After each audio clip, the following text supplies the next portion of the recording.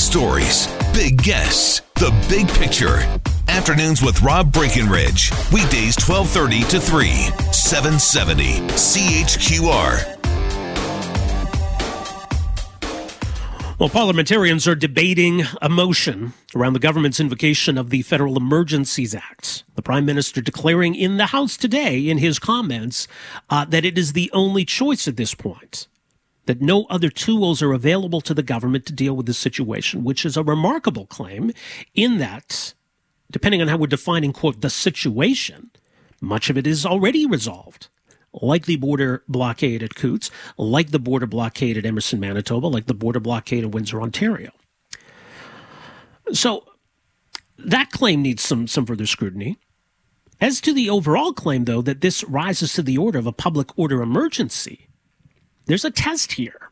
Has the government met that test? Is the threshold met for invoking this legislation and making use of these emergency powers? Because if not, then we got a problem on our hands, both in terms of the implication right now in the short term and the government implementing this, but also the longer term, too. We worry about a troubling precedent being set and lowering the bar for governments giving themselves these powers. Certainly the Emergencies Act, as it was written in 1988, is a marked departure from what existed under the War Measures Act, but these are still significant powers. The Canadian Constitution Foundation believes that the threshold has not been met, that we should not normalize the use of this legislation, and as such, they are taking the federal government to court. A legal challenge being launched against the invocation of the Federal Emergencies Act. Joining us on the line is Joanna Baron, Executive Director of the Canadian Constitution Foundation, much more at theccf.ca. Joanna, good to have you with us here. Welcome to the program. Great to be here, Rob. So in terms of where things stand right now, does this need to be voted on first in the House of Commons if this lawsuit is to go anywhere? If Parliament decides not to go down this path, I guess it would all be a moot point then, wouldn't it? Yes. So we do expect that Parliament will vote for it. We know that the NDP has indicated that they will be supporting it. But yes, we will. The vote will need to come through before we can file in federal court. But we are prepared the second that they do to file. Is it also, and this, gets into the technicalities of how these kinds of challenges work, is there a need to demonstrate that someone has been harmed, that someone's civil liberties have been violated? What is the basis of the claim at this point? So we're bringing a judicial review of political action, which is a different mechanism from a sort of charter challenge. So we're actually just asking the court to review the actions of the executive in invoking the Emergencies Act.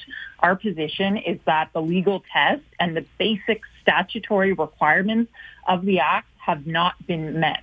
So this is a pure public interest judicial review. Don't need to demonstrate any actual harm at this point. Isn't there some judicial review that's baked into the legislation, though? Well, Parliament will need to either review or extend the declaration of the state of emergency within 30 days. I very much hope that it doesn't come to that. And as well, in the legislation, there's a requirement for a public inquiry commission to be held within, I believe, 6 months. But we're not willing to wait that long. And also, to be frank, we don't trust the government to be fully impartial as the proprietary nature of its own invocation of the Emergencies Act. We would really like to have an independent judge look at this and interpret the law, to be honest.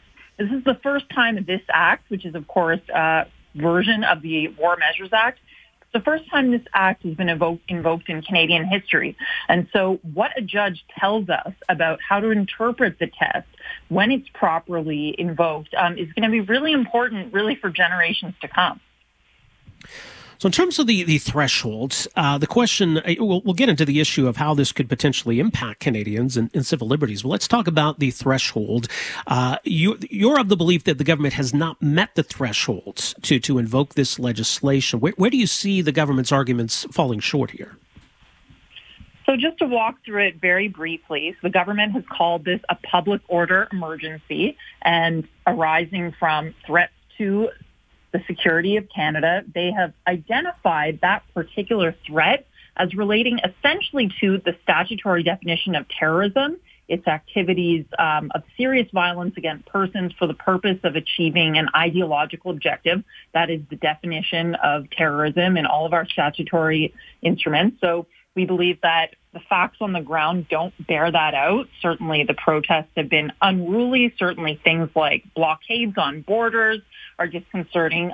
But terrorism, there's not a lot of evidence of violence. Even if they did meet that threshold, though, there's another sort of branch of this test which says that that the national emergency must not be able to be effectively dealt with under any other law of Canada.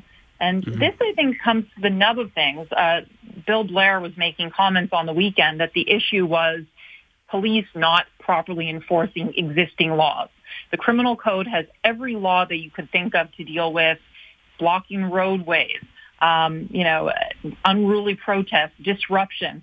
So the issue is not that there's no other law in Canada, and I don't think that's really beyond dispute, to be honest. When it comes to the implications of using these powers, what are your concerns as to what this could mean for civil liberties in Canada, so long as this is in effect? Well, the government has outlined some pretty extraordinary measures that they're going to be taking downstream from this invocation.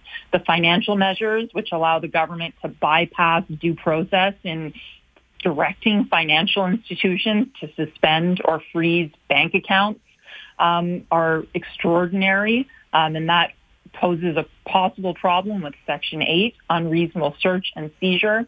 The measures give the ability for the government to prevent any public assembly, to prevent travel from various regions in the country. And so it's not that the charter doesn't apply, but it certainly is the case that law enforcement and government agents, RCMP, will feel emboldened to take actions that they would not normally feel emboldened to take absent the declaration of a state of emergency.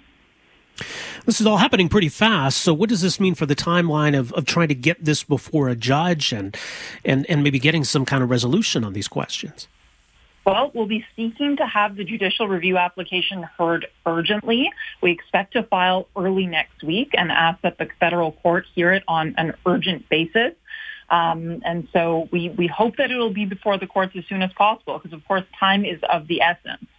Yeah, definitely is. We'll see how it all plays out. In the meantime, much more on this challenge. If Canadians want to support this as well, theccf.ca. Joanna, thanks for joining us here this afternoon.